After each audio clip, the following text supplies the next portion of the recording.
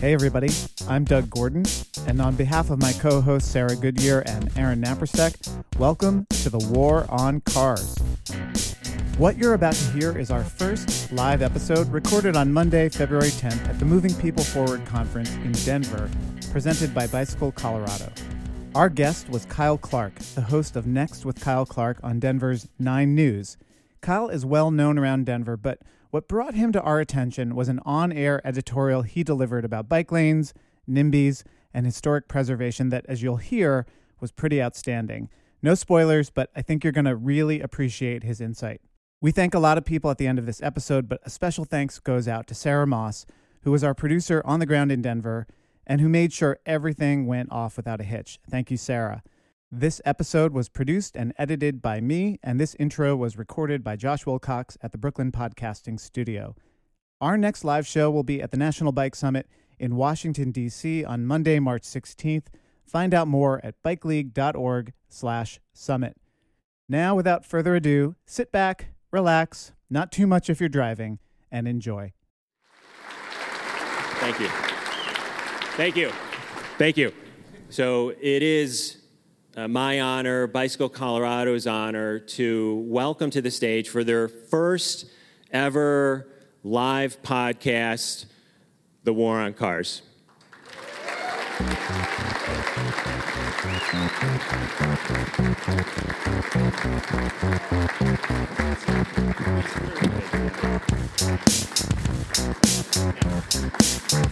How's everyone doing? Hello, Denver. Hello. Hey. Is this thing on? This is okay. on. So we All right. are The War on Cars, the podcast where 3 New Yorkers come to Denver and tell you everything that you need to do.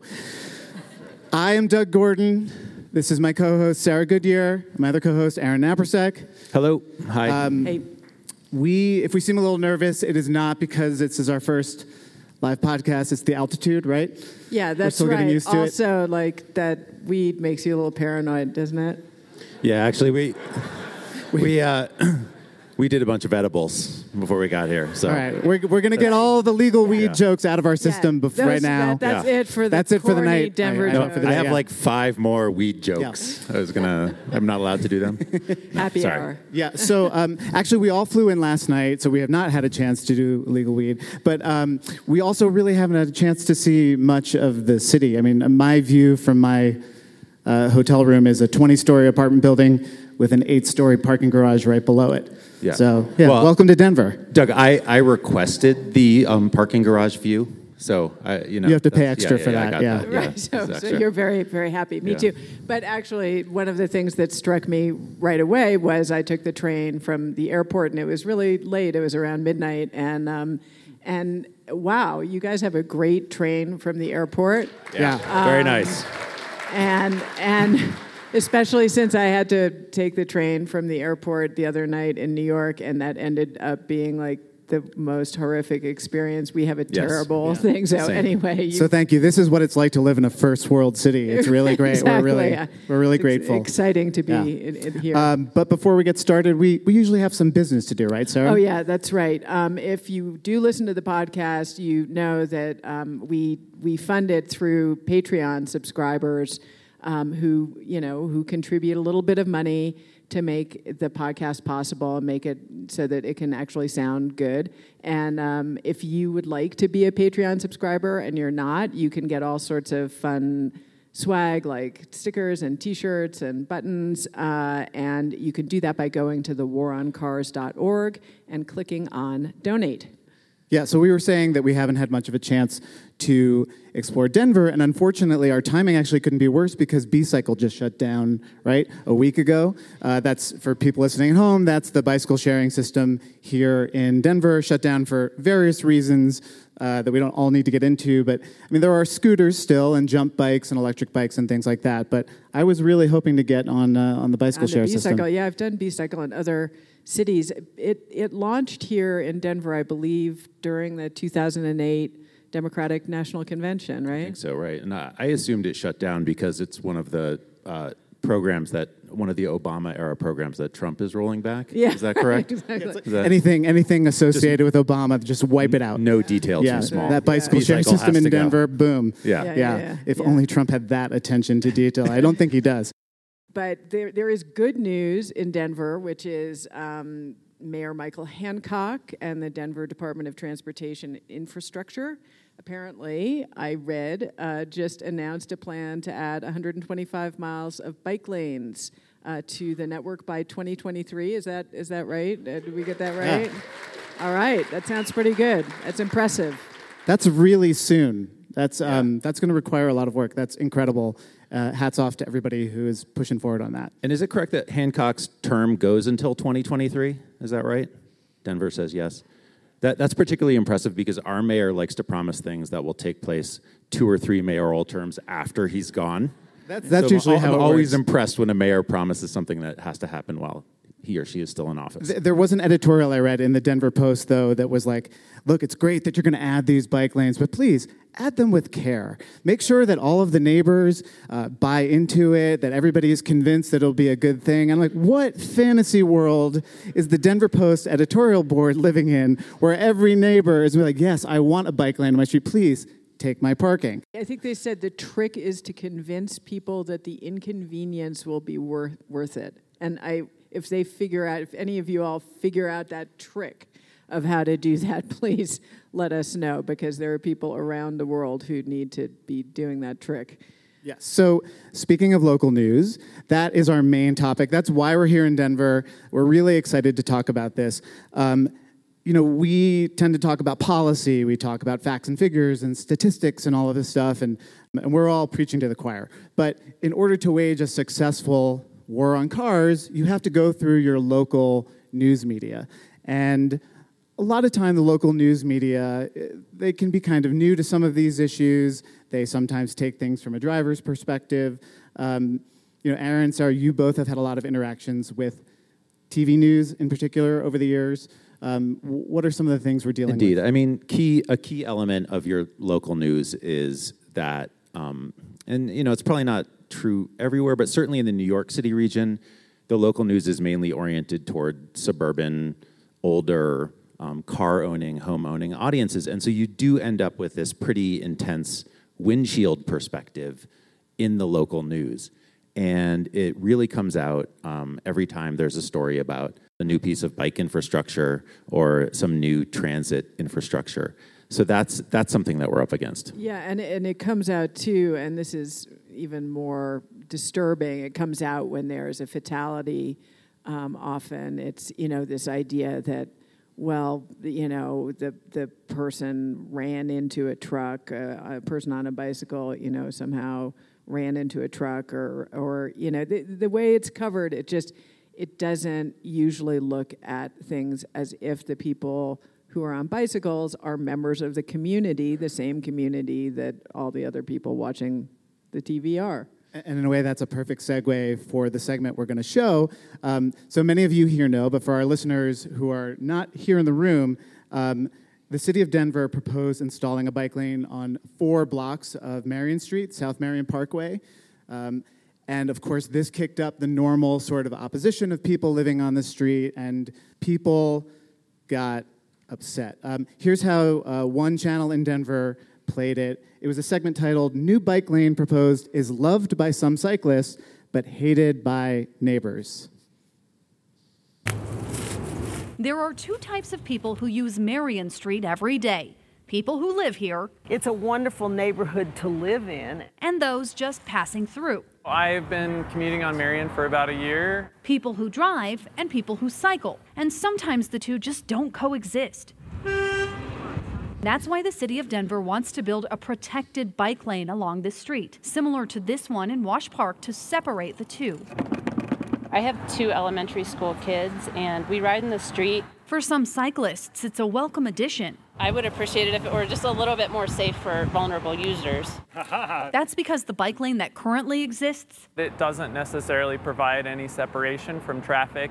But it's not just the moving cars that might be a problem. When there's parked cars here, it's pretty dangerous for bicyclists. They're in the door zone. However, some neighbors say this protected lane just isn't the answer. You're destroying the whole beauty of the parkway. Not only are they row of unhappy parked with cars how this behind her. could change the look of the neighborhood, Because it is a historical parkway and it's about the trees and the beauty. they say space is already limited on this street. Beautiful moving truck. All the deliveries and move-ins and move-outs have to occur on this street, and it's very difficult. And they're worried about losing parking spaces. But Denver officials say that won't happen with their designs. Other cyclists say things are fine as is. There's so little traffic along here. It's not needed. I don't see any issue with this type of bike lane personally. For now, on this 4-block stretch of Marion, the future is anything but certain. So what I love about such that good clip material. is it's really common, right? This side, there are the people who live here. This side, there are the people just passing through. This side, there are the cyclists. This side, there are the drivers. And what I love even further is that they divide the cyclists then. So the drivers are like one monolithic group, but the cyclists are the people who are both for it, and then like the two older, old white guys, but it's almost always two older white guys who've been biking on the street forever, and they didn't get killed, so what do they need a bike lane for? Right? They've survived 40 years of biking. It is now they're total old white survivorship guys. bias, right? Yeah. Also, the Speaking as an old idea white that guy. that's a tough parking situation, I'd like you to come to New York City. It's just really like... They literally...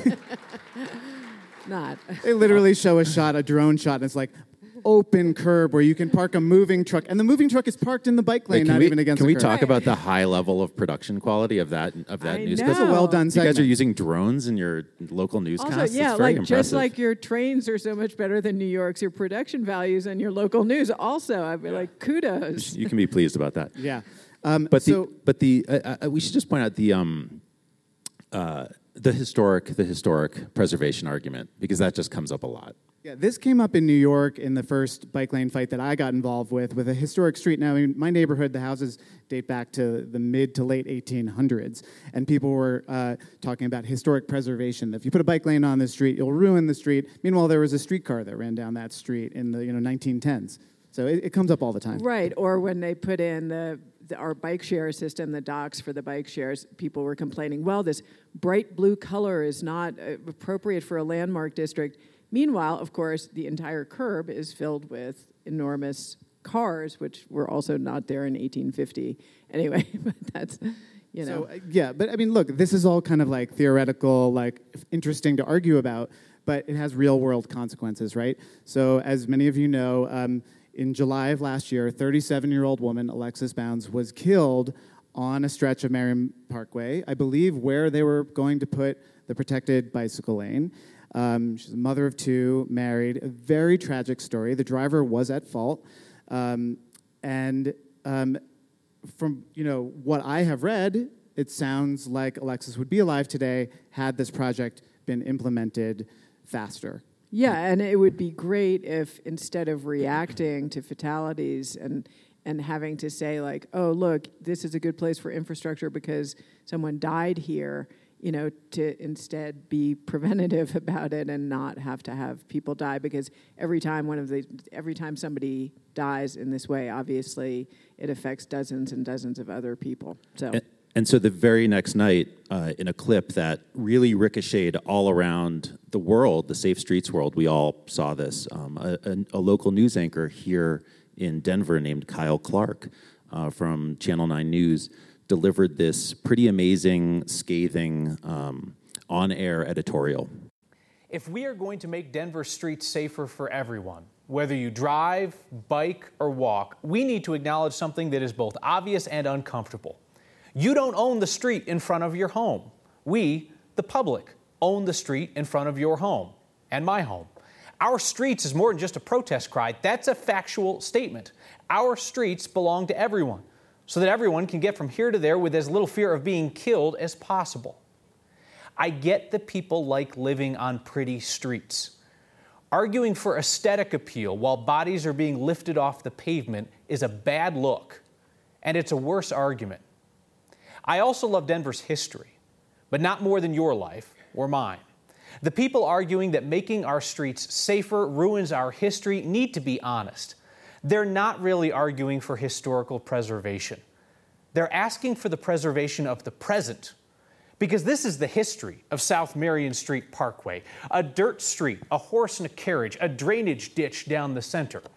I don't hear the people fighting the protected bike lanes there calling for cars to be banned or calling for parking to be eliminated, all in the name of history. No, they just don't want any more accommodations for cyclists. These preservationists of the present want the status quo, not history. The status quo that makes it all too easy for drivers to kill our neighbors. Yeah. Really good. Right? Incredible. I think on that note, we should bring up our guest. We actually happen to have here the host of Next with Kyle Clark on 9 News, Kyle Clark. Welcome to the War on Cars.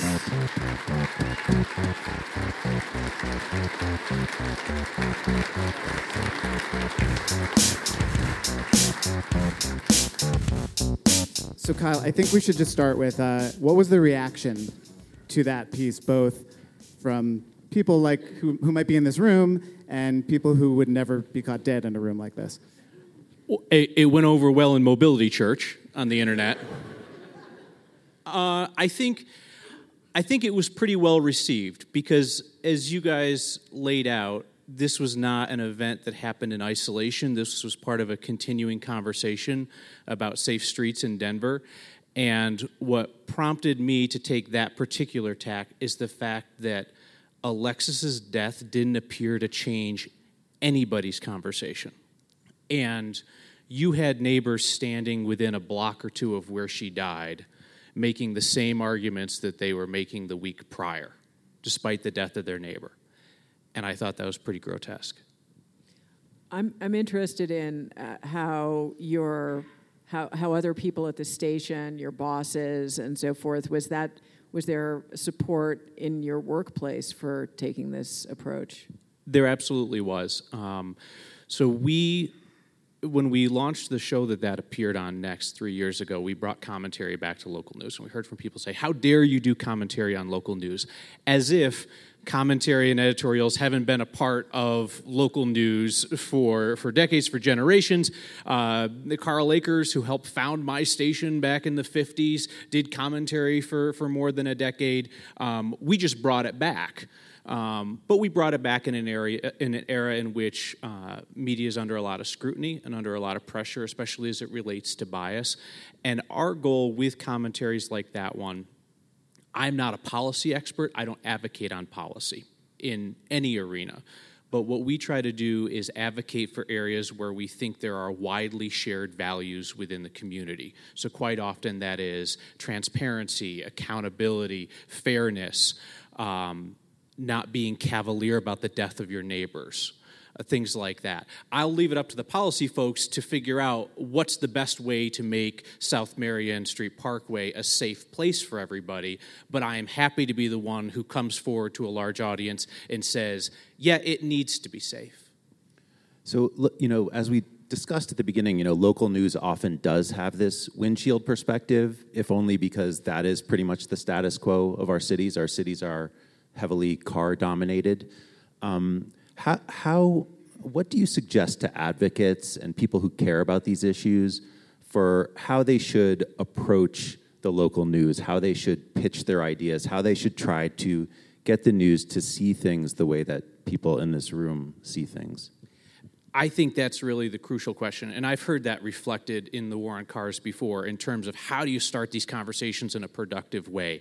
How do you have a public meeting that's more than just a shouting match that actually moves people? When you say that local news has a windshield perspective, I think local news is reflective of America, and that's the perspective that America has. It's not unique to local news. It might be a little bit more distilled. I mean, we do have traffic segments in which the only type of traffic that's acknowledged is cars. Imagine there's a whole segment on your commute in from the suburbs, and then it's like, well, if you're biking to work, how is it today? Oh, it's great, same as it was yesterday. But no, so all we talk about is car congestion. But in terms of how do you make that productive first step to having a conversation with a journalist, what I have found in my personal experience is we hear from people across the ideological spectrum. When we hear from folks who are in the transit and mobility space, we tend to get one of two types of outreach. The first, and until recently the most common, was you are a corporatist shill for petrodollars, and that's the reason why you won't talk about bike lanes or pedestrian safety, because you'll lose your car commercials, and you're a hack, and so on and so forth, okay? That's the one approach. How does that work out for you? Do you return those? You return those emails, right? You write back to those people? I wrote back to each of you. And then the second approach is, hey, you seem like a smart guy. You like to know things. Maybe you don't know this. You want to read about it? Here's a link. Here's another. Oh, I heard you say this the other day. Did you ever think about this? Send some reading material my way. And then following up, oh, hey, we heard this perspective and appreciated that inclusion. Now, you're thanking us for doing our job. Nobody needs to thank us for doing our job. But those are the types of outreach that we tend to get. And I tell you what's been a lot more effective in Denver over the last couple of years. I know we kind of put up that piece from the other channel and dragged them a bit. But hopefully the folks in here from Denver do notice a bit of a sea change in the way that local media talks about safe streets. It wasn't just one editorial by me. There's a lot of that. There are a number of outlets that have done incredibly good coverage. I think about the work that was done by Streets Blog and by Denverite.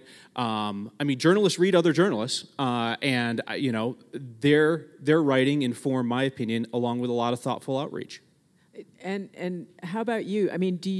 Is this something that was on your radar because of your personal habits? Do you bike? Do you, how did you get this perspective yourself? I am not an advocate. I am not in that space. I drove my SUV here this morning. All right, go home. Okay, get out of here. That's it. That's our show, folks. Thanks. It's been nice, Kyle. Yeah. And that's it for this episode of The War on Cars. I would say that I'm somebody who's constantly interested in learning, and that means learning about the city that I live in, and learning about the world that I live in, and learning about how my choices and the choices of my neighbors impact the city and the country and the world that I live in. And I think the transition, at least for me personally, because you asked how I came to it, I grew up in the country. I grew up in a town of about 3,000 people in western New York, farm town, where, this is not a conversation that you have in a farm town in upstate New York, at least not when I was living there.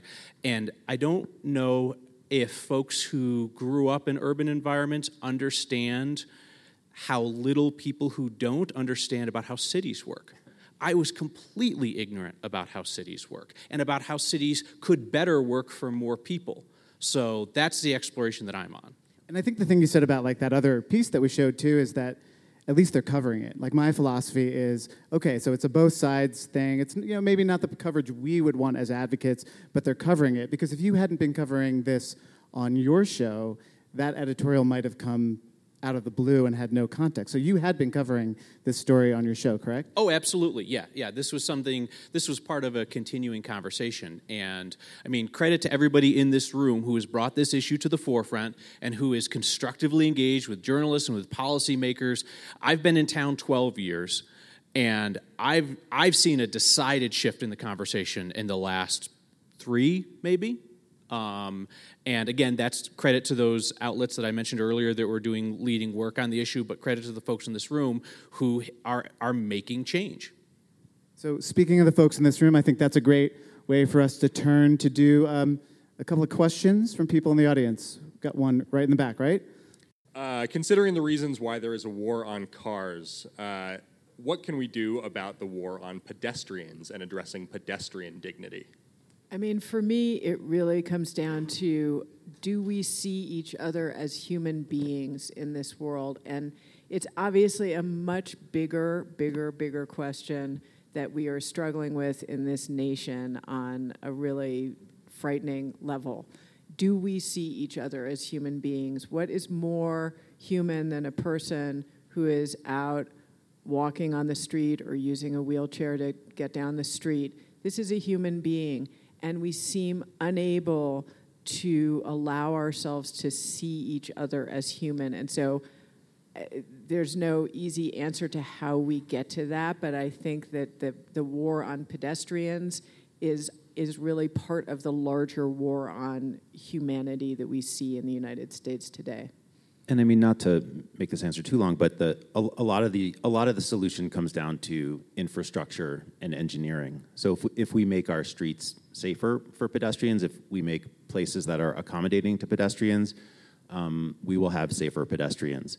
There's another piece to this that I think is coming more to the fore, and one of the things that we're trying to talk about more with the War on Cars, which is we need to think more about the design of our motor vehicles, of our personal motor vehicles. And the fact that cars are getting bigger and bigger, that drivers are getting more and more distracted. This is also a problem that needs to be designed and engineered and thought through. And that's another way to make pedestrians safer. This was submitted by Tim Jackson. He is with the Colorado Automobile Dealers Association. He'll be at our conference later today, so please feel free to say hello. He asks, while cycling is great when people have the flexibility to use that option, the banned cars movement harms the construction worker who needs to deliver supplies to a job site, the parent who needs to take the soccer team to practice, and others for whom a bike isn't an option. How do you explain the banned cars movement to those people who will be spending more time in traffic congestion if they can get to their destination at all? Okay, I just actually got back from Finland. I was at the Winter Cycling Congress in Finland last week, and Helsinki, which is a pretty large city, had 0 pedestrian and bike fatalities last year, which is amazing. And I went to a very small rural city where there are people biking all through the winter. And anyway, I was talking to one of the people who does planning in Helsinki, and we were talking about the idea of cars, and he knew the name of my podcast, and he said, well, it's very simple. We have priorities here. The first priority is pedestrians.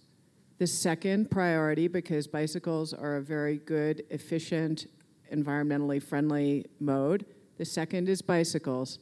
The third is excellent public transportation. The fourth is goods transport. And the fifth is cars. Yes, sometimes you need cars, and they are in our list of priorities, but they are the lowest priority, and that just seems sensible to him. Of course, there are going to be times when people need cars. There are going to be people who need cars. But if you have all of those other priorities taken care of first in an urban environment, then cars can be lower on the list. All right, I'm going to disagree because that argument is great for this room, terrible for the Car Dealership Association of America representatives. Fair enough. But, right? So if we can make our streets better and safer and give people options, then that guy who's hauling, sheetrock and giant contracting equipment is going to have a better and easier time getting around. We don't need to get him out of his car. We need to get the person driving to his office job by himself in the same type of pickup truck that contractor is probably using, by the way.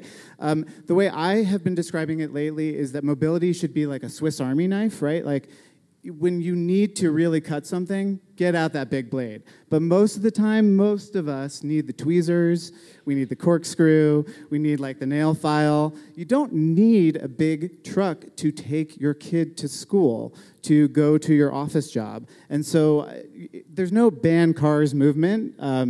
If there is, I would love to see that website.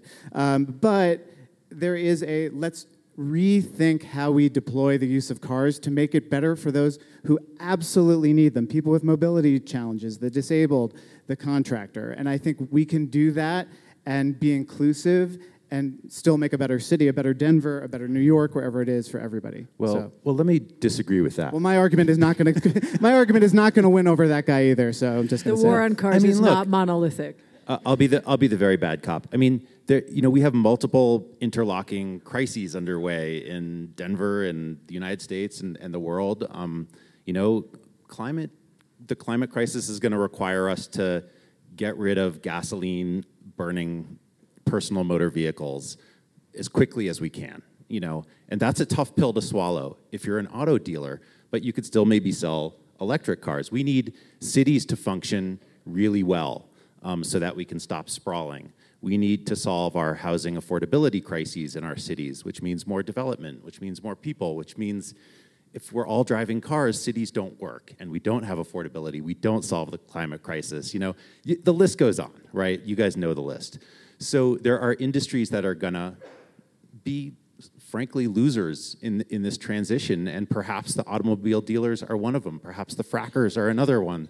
The oil companies might be another one, unless those guys can figure out how to transition. So it's, this is all a process that's underway. There are hard conversations, and I think that's one of the things we're trying to do is sort of, make the automobile dealer guy a little bit uncomfortable. As a shill for the auto industrial state, do you have an answer? Kyle disagrees. Do you have an answer for this? I guess my only area of policy expertise is in the use of words. So is Tim here? I know Tim Jackson, nice guy, lovely guy. I hope that no serious journalist in Denver is actually considering repeating Tim's phrase about a ban on cars, because I haven't heard anybody in Denver talk about that. So at this point, that's about as real as the war on Christmas. So I would hope that journalists are intelligent about the words that we use. But Tim's always welcome to come in for a conversation. Yeah, we would love to talk to you after the show, Tim, please. Another question.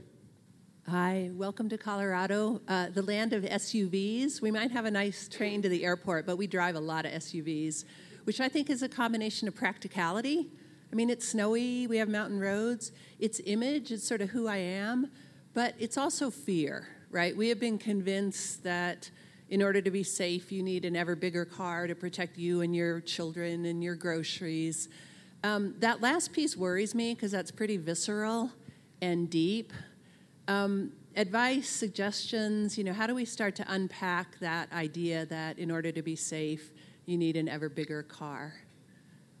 I know you can solve it in 5 seconds. I mean, so it's an arms race. I mean, it's a legitimate arms race where if you do want yourself and your family to be safe on the road, you do feel like you need a bigger vehicle, and it's a huge problem.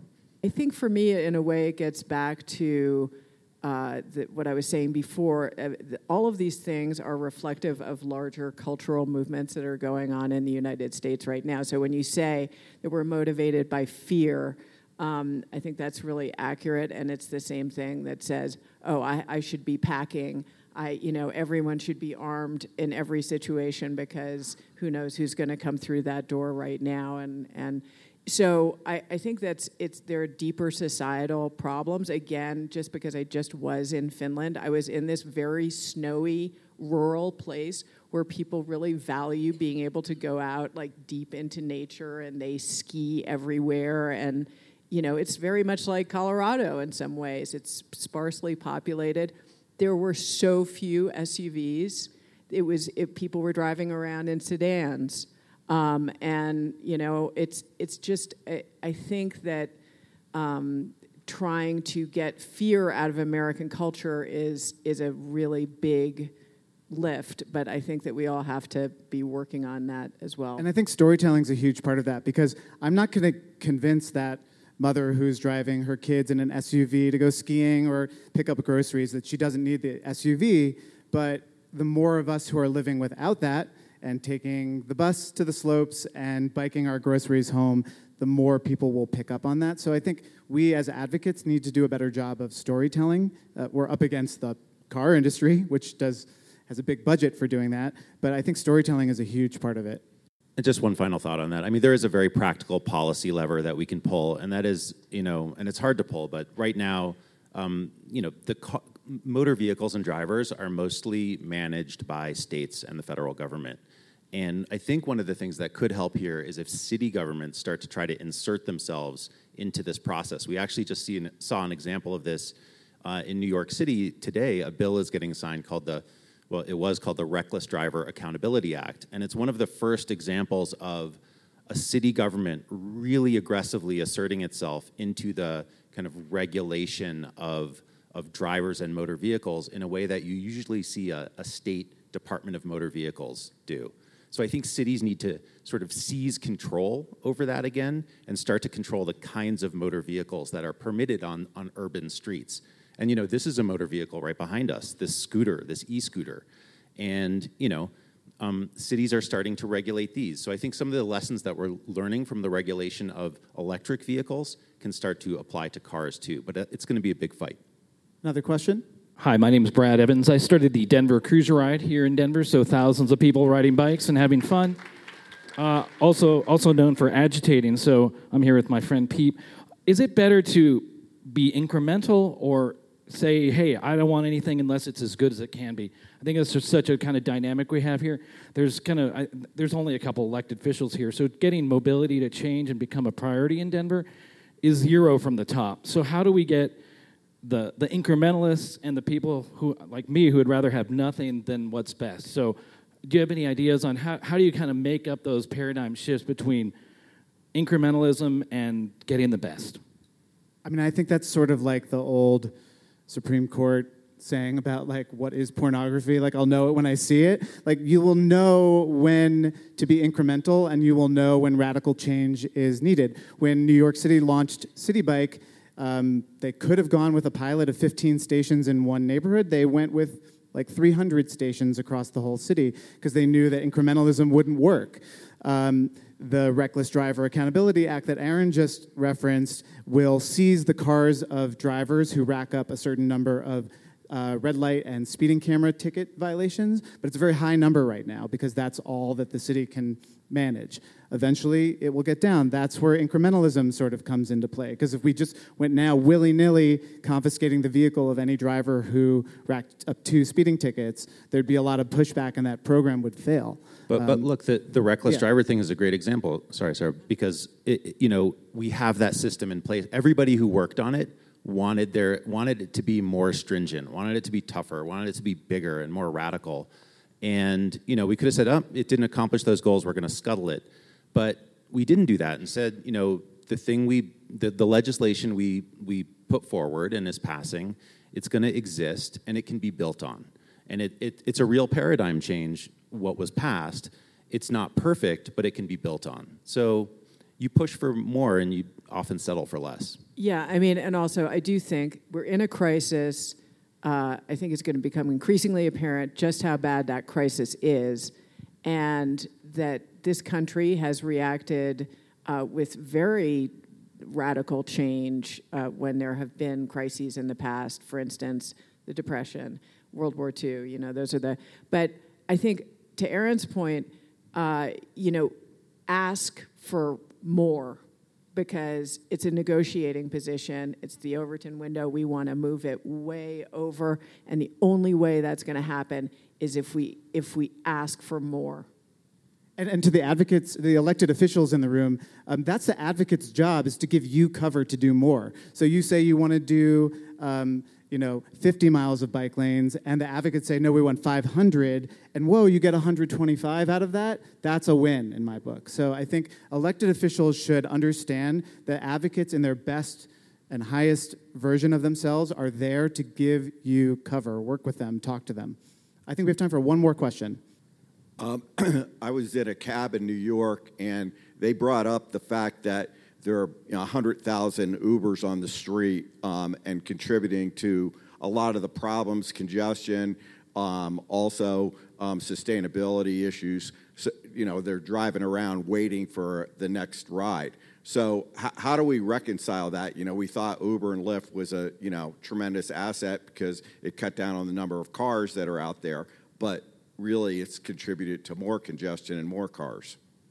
Look, I don't think these new mobility solutions, they're not, we can just sort of drop them in cities and see how they're going to work. But if you incentivize a bunch of people to get cars and drive them in the city, you're going to get more cars and driving in the city. And governments really need to start to think about, if we're going to add these Uber and Lyft motor vehicles to our cities, how are we going to reduce something like personal car ownership in the city? And that, I feel like, has been a big missing piece in New York City. We're not really doing anything to try to reduce personal car ownership as we add this entire new fleet of vehicles. I think also the fact that the VC money that is subsidizing these rides, making them much, much cheaper than they ought to be, that eventually that bubble is going to burst, and that's going to have a pretty catastrophic effect on people who are making their living as Uber drivers now. But I think that might help to correct some of the situation in the future. Folks, I want to thank everybody for being a fantastic audience. That is it for this first ever live recording of the War on Cars. Kyle Clark, thank you for being such a great guest. Thank you for being here. My pleasure.